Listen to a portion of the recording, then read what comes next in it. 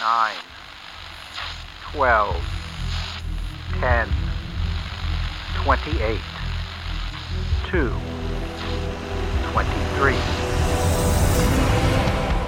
This is Deep State Radio, coming to you direct from our super-secret studio in the third sub-basement of the Ministry of Snark in Washington, D.C., and from other undisclosed locations across America and around the world.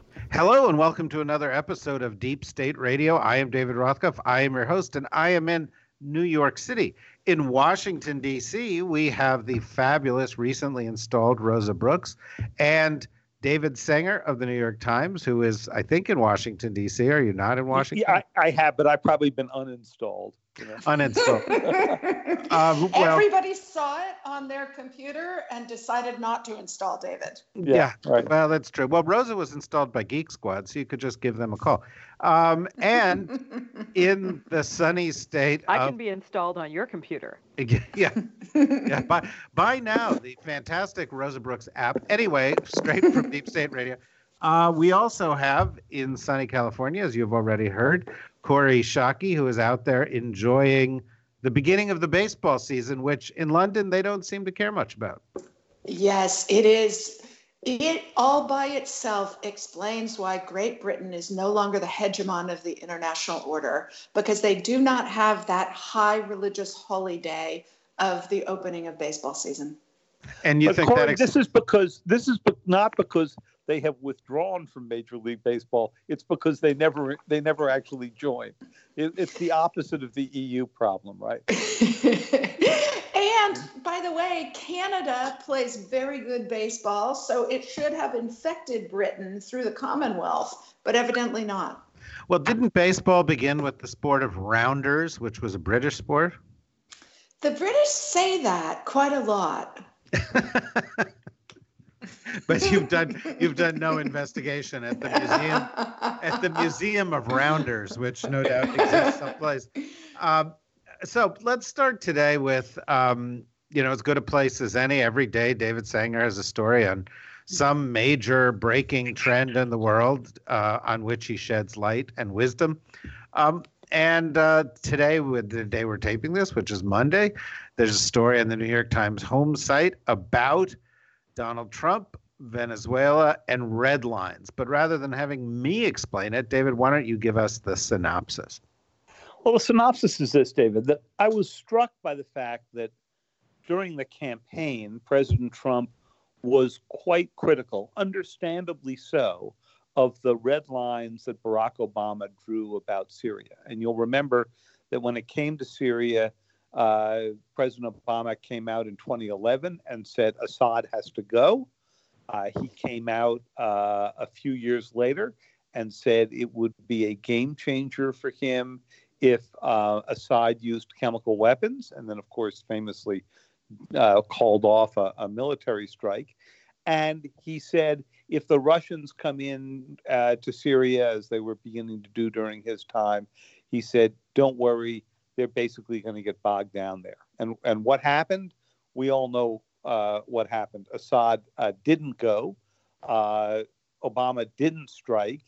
And the Russians don't appear to have gotten bogged down. They actually appear to have actually restored a place in the Middle East. So I can understand why candidate Donald Trump was critical of Obama in this case. It was not their best moment in diplomacy, as we've noted several times on Deep State Radio. So what's happened in Venezuela? The president has come in and said Maduro must go. Well, the last time I looked, not only was he there, but the military is sticking with him. This morning, the Secretary of State, Mike Pompeo, came out for about the third time saying the Russians must not be in Venezuela. Well, they've landed 2 plane loads of military advisors and an awful lot of arms. And the other thing the United States has said is that everybody should join in the sanctions and recognizing Juan Guaido as the actual legitimate interim president. About 50 some odd countries have recognized Guaido, but Russia and China have not played in the sanctions. And I can understand why, because Venezuela owes them a boatload of money. So I would say that right now, President Trump is well on his way to repeating some of the mistakes that he was rightly critical of Obama for. Well, one way or the other, going in hard against Venezuela right now, while there is a ring of Russian military around Maduro, could cause all sorts of challenges as well. So, Rosa, but give a reaction to this, and do you see other examples of this with Trump?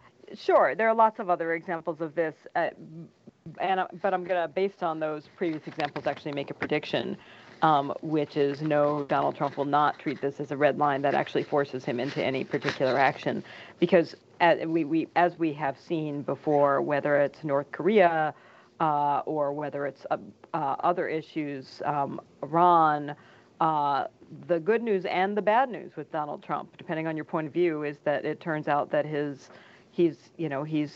as they say in Texas, he's all hat, no cattle.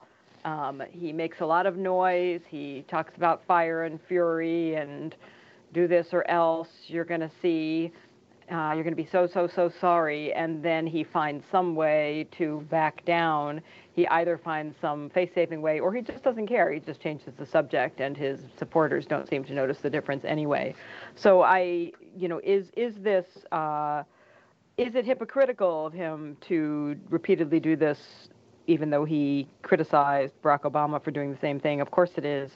Does that mean that he will then feel compelled to behave any differently in order to avoid charges of hypocrisy?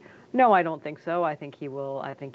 I don't think Donald Trump is unduly concerned about potential charges of hypocrisy. So I think David's analysis is entirely right.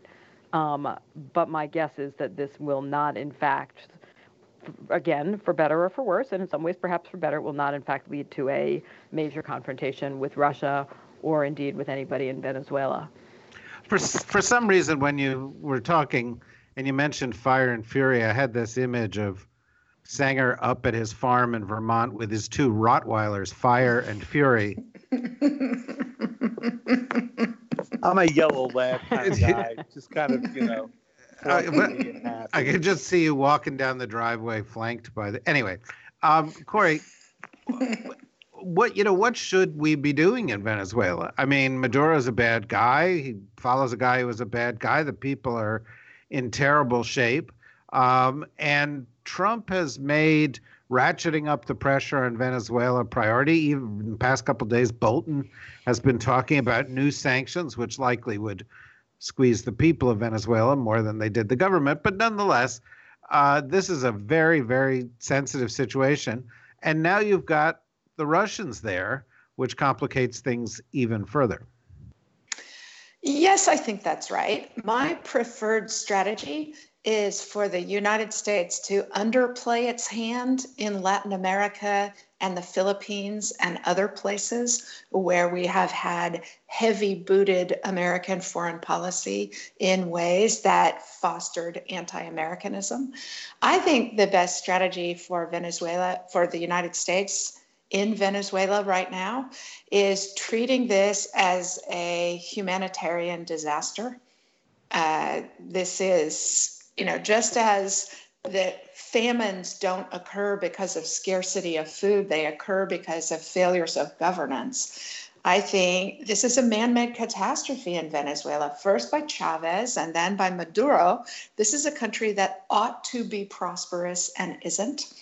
And I think this foolishness about, Bolton's little 50,000 troops on standby staff actually helps Maduro stay in power, that the United States shouldn't militarize this problem. What we should do instead is three things. First, provide humanitarian assistance and facilitate the humanitarian work of groups like the International Crisis Group, Human Rights Watch, that not only will help the people of Venezuela, but will help create the kind of transparency and accountability for the government in Venezuela's choices. The second thing I think we should do is help and support and set up to be successful the regional neighbors of Venezuela, who have been taking in so many refugees and are stepping forward with major political actions, like trying to take Maduro to the International Criminal Court for what he's doing in Venezuela. I think that's really important, that in places like Latin America and the Philippines, where the United States had been an imperial power, if we instead help foster the leadership by the countries in the region that achieves what we also want to have achieved, but empowers them to be major foreign policy actors. I think that it's not only good Venezuela strategy, it has lots of collateral benefits. And the third thing that I think we should do is use the attention that the United States can bring to a problem. President Trump did a little bit of this, meeting with the wife of Venezuela's opposition leader. But to do that broadly and not just out of the White House, so that I would love to see us sending both public and private messages to the military and police leadership in Venezuela, as well as the political leadership, that we will pursue justice for any violence that they commit against the Venezuelan people, so that you try and shape the choices of major Venezuelan political and military actors as the crisis comes to a head. I think all of those things can make for better policy than what it sounds like the Trump administration is considering. So, David, were Trump to paraphrase one of Corey's undoubted heroes, Admiral Farragut, to say, "Damn the Russians." Yes, he is one of my heroes. I figured he would, and that's because his name is David, David Farragut. But if Corey, if Trump were to say sort of "Damn the Russians" full speed ahead and really squeeze Maduro. I sort of hate to always bring things back to this, but one thing we haven't seen Trump do is actually get crosswise with Putin, because there does seem to be the possibility that Putin could leak 3 stories that would make Trump's life a living hell. They don't have to be true. All he has to do is have 3 Russians come forward and say, I actually did this. And Trump is screwed. And this is a sort of hidden cost of this whole Russiagate thing, which is Putin to this day has leverage over Trump. Well, let's go back to Admiral Farragut first, and then we'll get to Putin, because the two of them are so often discussed together.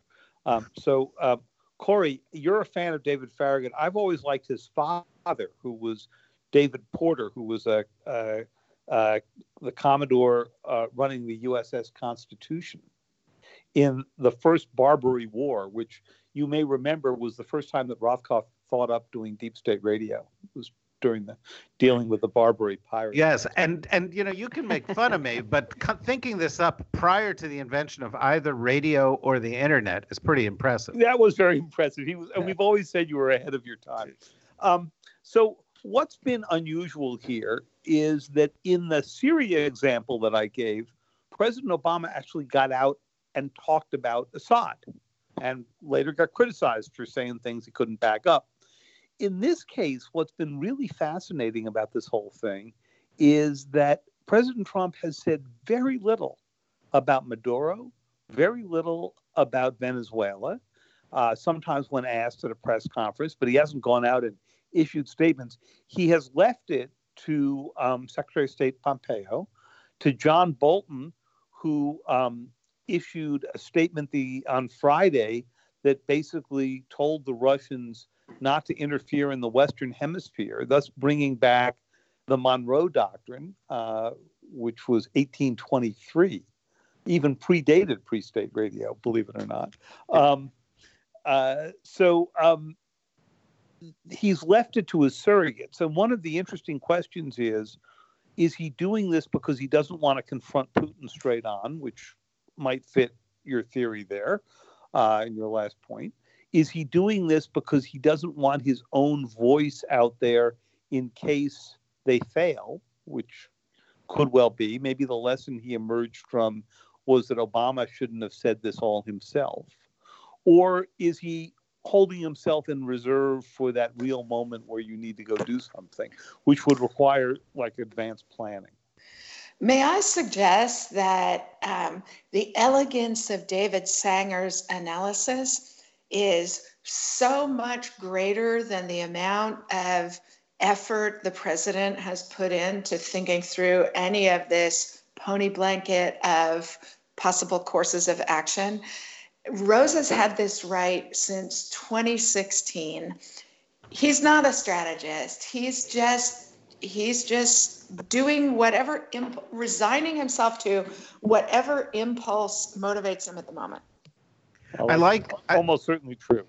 I love pony blanket of possible options there, by the way. I think that's by the way, before that's what the Army used to call the branches and plans of an enormous planning process. They called it a pony blanket. No, I like that. By the way, Rosa, before I get to Rosa, David, is it not true that you were deeply involved in getting Obama caught up with his red lines? Didn't you pose a question or something that caused them a problem back in the day? I did ask a question or two about red lines along the way. I think that's true. But the one red line phrase that he used when he said this would be a game changer, he just did, not in response to questions, he just did all by himself. Red lines had also gotten the Bush administration into trouble on questions I certainly asked about North Korea, but the North Koreans walked so far past those red lines, we can't even see them anymore.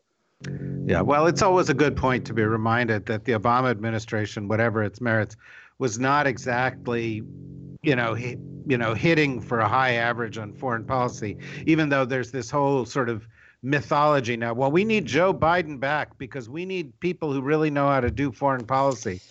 And for it's like, crying out loud. Yeah, it's like, well, not really. Let me do something here that we have almost never done. By the way, David, I just have to ask you: has Joe Biden ever come up and done anything with your hair? He's run his fingers through it and he smells it. Okay, I just wanted to check. Guys, I do not need those visuals. Come on. Does he massage your shoulders while he does that? Sometimes we do each other. Yeah, that's really the big issue with Joe Biden is did he sniff somebody's hair? In any event, Rosa, what I was going to say is we're going to do something we seldom do here, which is go from one Latin America story to another. But as I hear, Corey's strategy, and as we talk about this and the humanitarian crisis, we also have this quote crisis on the southern border where the president has asserted that he is going to shut the border and that cutting off all of those Mexican imports will actually pay for itself, which, I'd like you to explain the economic logic of that. But the other thing that he has said in all of this, or they've decided to do, is to stop providing aid to the countries where these refugees are coming from. That'll show them. That'll show them, which seems to me to be likely to have exactly the opposite effect. But perhaps I'm missing something from this particular pony blanket. Well, David, perhaps you are.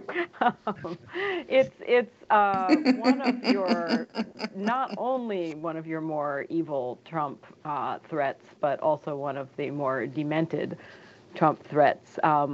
The idea that, quote, closing the U.S.-Mexico border is somehow going to be good for anybody is pretty mysterious, and I think this can only make sense in the mind of Donald Trump.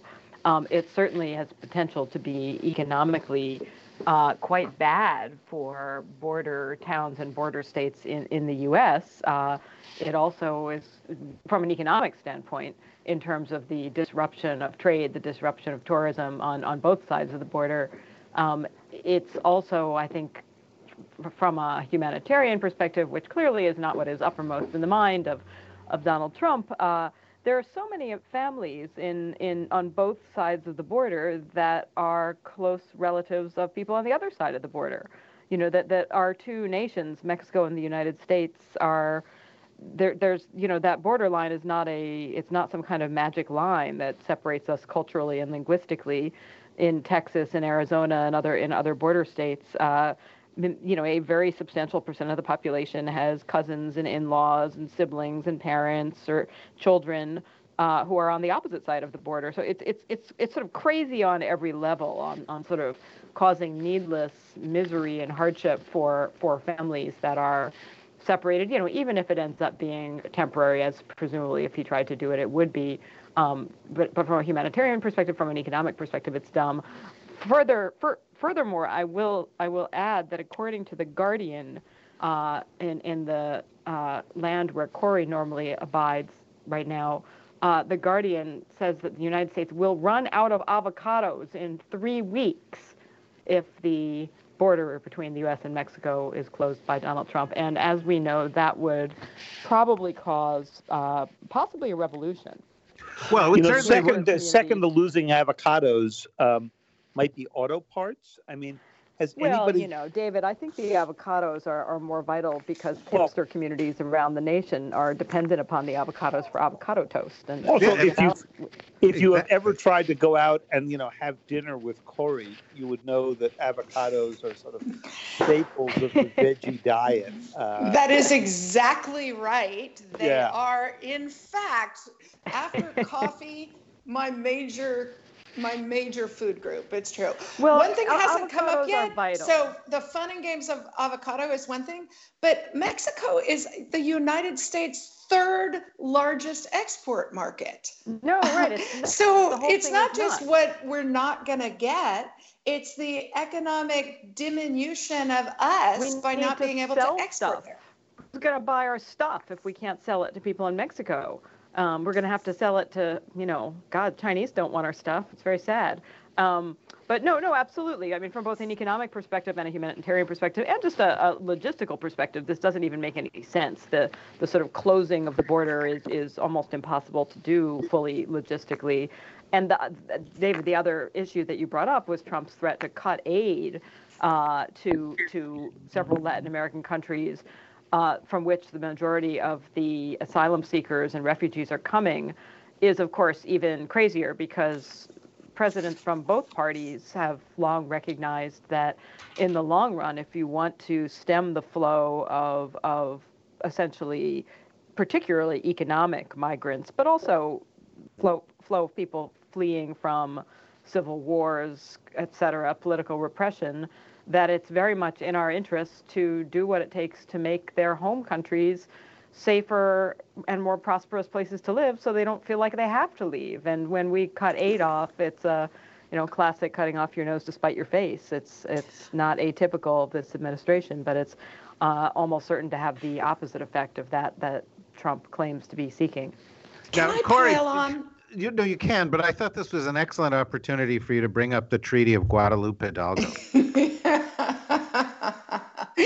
Yes, by which Isn't that the source of a completely separate podcast? I mean, where we could just do something on the impact of that treaty? So, David Sanger, it is making my heart flutter that you believe a single 45-minute podcast is inadequate for the exploration of the Treaty of Guadalupe Hidalgo. So thank you for that. My 19th century historian's heart is aflutter. And David, I take that your point by bringing up the Treaty of Guadalupe Hidalgo was that America bears some complicity in all of what is going on. And just to pile on to Rose's excellent point about assistance to the countries of Central America, the gang and drug violence that is generating people fleeing from Central America. The United States bears complicity in three ways. First, because we're the market these drugs are going to. And so we're a part of this problem, and we ought, as a moral society, to take some responsibility for assisting in the solution of it.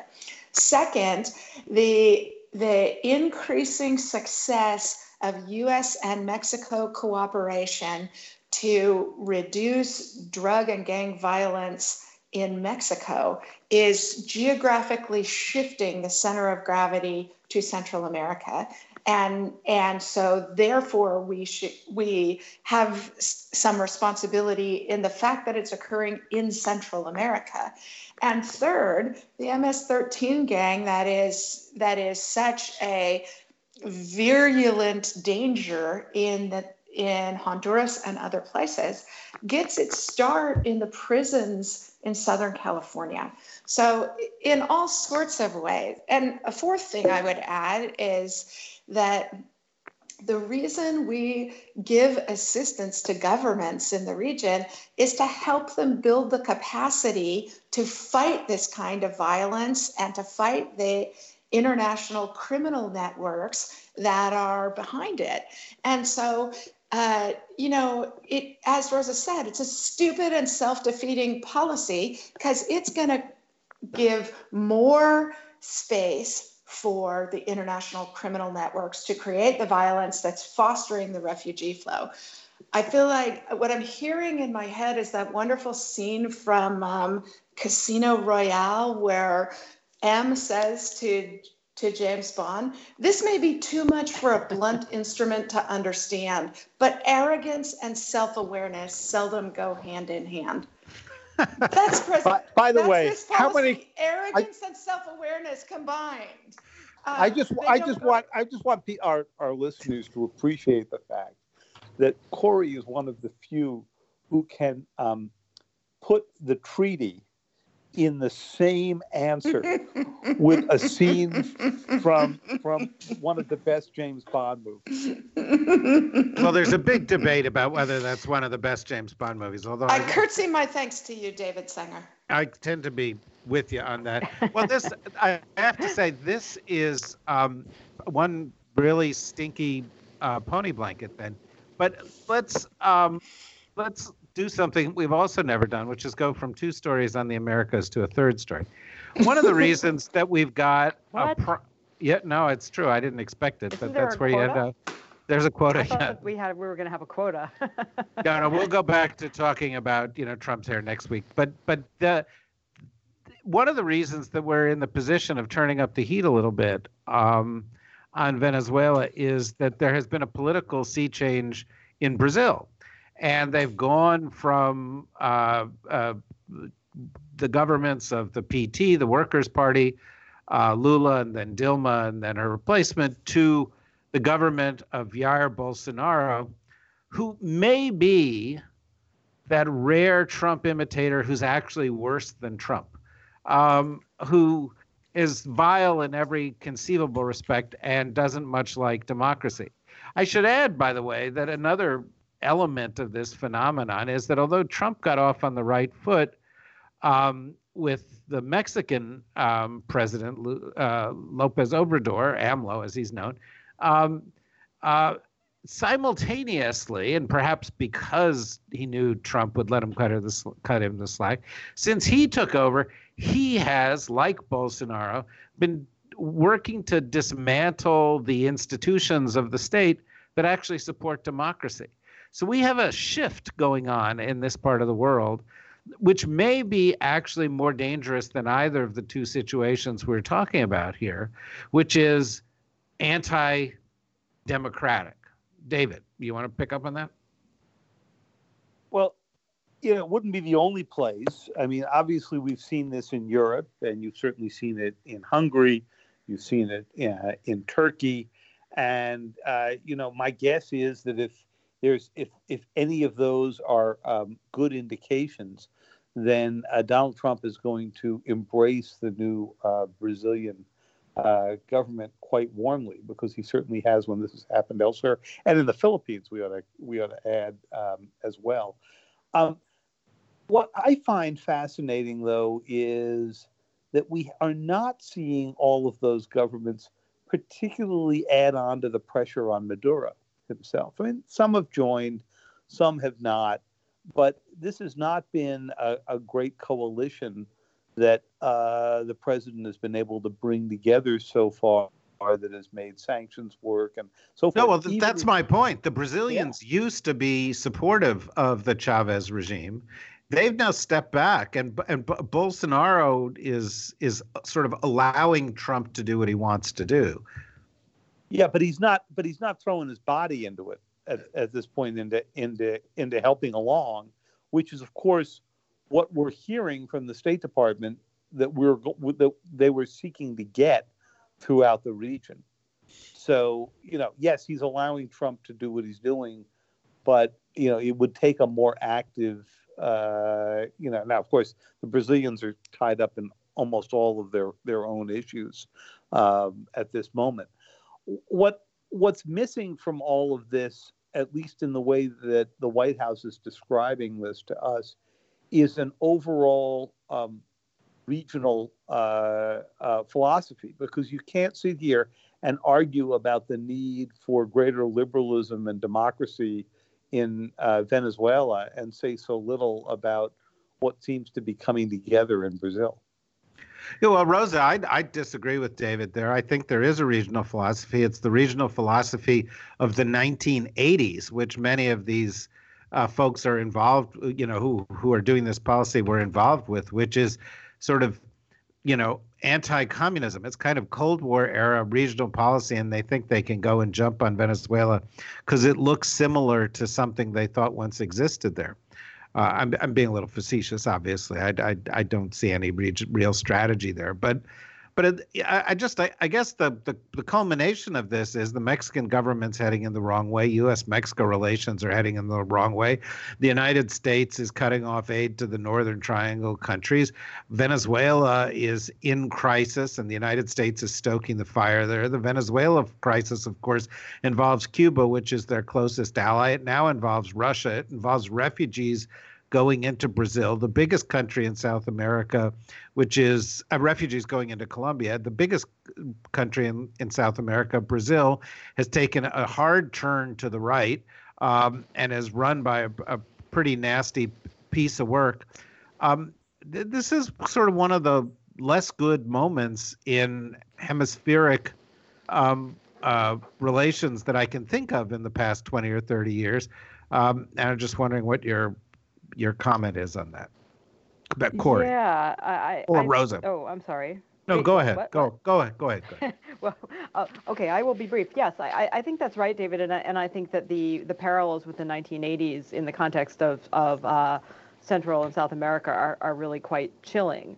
I think when we talk about the impact that Donald Trump, with his authoritarian tendencies, is going to have on the American polity in the long term, we get to feel at least a little bit calmer when we reflect that we do not in our country since the Civil War, more than 150 years ago, we don't have a recent history of violent bloodshed, internecine conflict in our country. But obviously in Latin America, there are many, many countries that have a quite recent history of absolutely vicious state repression or vicious civil wars, very much on the sort of Cold War axis of communist, socialist sympathizers versus more capitalistically oriented sympathizers, and the power once again, the political winds have blown back into power in a number of these societies, including most notably Brazil. Far right leaders who are in all kinds of absolutely explicit ways harkening back to the massive use of torture, disappearances, dirty tricks, and widespread bloodshed of the 1980s as the good old days. And in Brazil, we saw President Bolsonaro actually urging the military to celebrate the 55th anniversary of the military coup that led to a period of brutal dictatorship. Prior Brazilian presidents had regarded that rather differently, and here there's an active effort to celebrate that and to suggest that those were the good old days, and we should try to bring them back if we can. And I think that for those reasons, both citizens of Brazil, citizens of some of the other Latin American countries we've been talking about, but also citizens of the United States and neighboring countries should be worried that it's not just nasty. In the context of places like Brazil, this isn't just unpleasant rhetoric that you can confidently shrug off as, well, it's disgusting, but it will pass. This is a society with a history of nasty rhetoric turning into widespread atrocities and civil conflict, and it could very easily happen again. Well, Corey, this brings us back to the light touch. The whole time I've been involved in foreign policy, which is now like 30 years, the big complaint from people involved in Latin policy in the U.S. is the U.S. doesn't have enough focus on Latin America, doesn't prioritize it. Of course, the general view in Latin America is the U.S. shouldn't, and they would prefer it if the U.S. stayed out. But we're at one of these points where there's kind of a mess, and this administration kind of sort of wants to get involved in the mess and is encouraging some dark forces in all of this. And I'm just wondering, what your sort of outlook is given the moment. Well, I think Rosa's comment from earlier is exactly right, namely that the United States, what are we actually going to do if we are going to intervene in these countries? I spent some time looking at the Spanish-American War and the kind of unexpected nature of the U.S. as an imperial society. And despite come on in the waters fine in treaties from people like Neil Ferguson that the U.S. just needs to establish an imperial department and get on with it. That's so fundamentally contrary to who we are as a political culture and to how we organize ourselves for foreign policy activity that I think we serve our interests much better by being a lot less grandiose and we should play a lot more small ball. We should help countries achieve what they're trying to achieve. We should stop being quite so grandiose. We should stop pretending that we've got a plan for how to make Venezuela work, because I'm profoundly skeptical that anybody in any department of the American government, A, has developed such a plan, B, has the resources under their control to carry it out, and C, can persuade the American public to pay attention for long enough to see it through. So we ought to be a lot more humble. We ought to be a lot more practical. We ought to be a lot more empowering of others to achieve what they want for their own societies where we agree with it. Hey, David, can I say something in defense of the Trump administration, since we have such rare opportunities to go I thought that was the standard position of the New York Times. Yeah, absolutely. Just to ask the president himself. That's why he says that we're failing enemies of the people. So what's been absent from their rhetoric so far has been any discussion of military intervention. And I think they have been acutely aware of our ugly history there. But I also think what's going on here is that the one area where Barack Obama and Donald Trump actually found themselves in agreement was deep skepticism that you have any long game, as Bill Burns puts it in his new book, The Back Channel. You have any long game in doing military interventions that you can't sustain. And so, every time we've asked versions of this question at the State Department, we've gotten the ritual, all options are on the table. I mean, the thing that every diplomat has implanted in a chip in their head. But there's no military option out here, particularly. They've been trying to encourage the the Venezuelan military to back Guaido and dump Maduro, but they have not really had a significant military option out here. And I actually don't think Donald Trump would go for one. I think David is exactly right. Well, that sort of steps on the imperialism argument that you're hearing from, the left saying, here's the U.S. once again doing what we did in the 50s in Latin America. I actually don't think we're doing what we did in the 50s in Latin America. Well, we'll see. I suspect we are doing some of the things we did in the 50s in Latin America, and that is covertly trying to undermine Maduro. But I have no information on that. And, we'll talk about the access to secure information in this administration in the next episode of this podcast. We've come up to the end of our time here. We've devoted a whole podcast to the Americas for those of you out there who are America's geeks. So take that. We're never talking about it again. What? No. Oh, but also we've had guest appearances by Admiral Farragut, David Porter, and James Yeah. Yes. Oh, and James Monroe. And James Monroe, right. I was, by the way, looking into this the other day, and I found the John Kerry speech in which he said, the Monroe Doctrine doesn't apply anymore. And I thought, how did that pass without much notice at the time? It was like... Oh, wait, I know, because nobody was paying attention when John Kerry was talking. That's exactly the reason. But he declared the end of it a long time ago. So there you have it. We know one person paid attention to that, Vladimir Putin. Yeah, exactly. And so the troops started flowing in. But, look, we will continue this discussion as we always do in future episodes of Deep State Radio. I've been handed a note here by our producers to say the following three things. One, in coming weeks, Washington for Beautiful People, our podcast with Emily Brandwin from the left coast, will be available on a separate feed, while Deep State Radio and National Security Magazine will continue to be available via the Deep State Radio feed.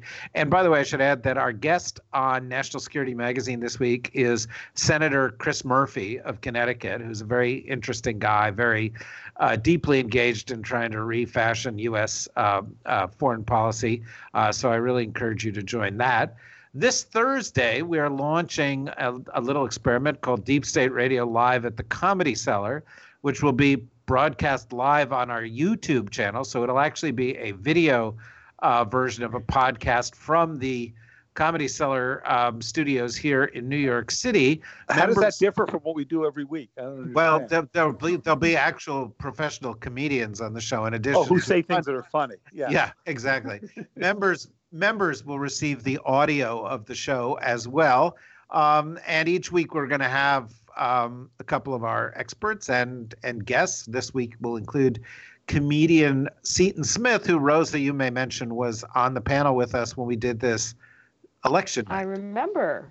I'm surprised you remember anything about election night, to be quite honest. Well, I did drink his drink. He gave me his drink, and then I remember somewhat less after that. But up until that point, it was all very clear. Watching Rosa drink his drink and descend into a fog was one of really the highlights of this whole Deep State experience for me. But he's very, very smart, and you'll find him to be a really interesting guy. And we have another guest who's a very well-known journalist who I will tell you about later. And our podcasts will continue to remain free, but they still come at considerable cost to produce. So please consider becoming a member. Members receive tiers. Exactly. You get early access to the podcasts. You get ad-free experience. You get bonus member content. You get discounts on swag. You get a mug. David Sanger will come to your house and do birthday parties, whatever it takes. Wait a minute. Do we get videos of Rosa's installation? Yes, Rosa's installation. Is something I will send personalized signed videos. No one would not want that. In her colorful Harry Potter-like robes. In any event, for more on all of this, go to the DSRnetwork.com, and we look forward to having you join us again real soon. Bye-bye. Deep State Radio is a production of the Deep State Radio Network, a division of TRG Interactive Media. Our podcast today was produced in cooperation with Goat Rodeo Productions and was supervised by Ian Enright. Join us again for another episode of Deep State Radio. If you don't, we know where to find you.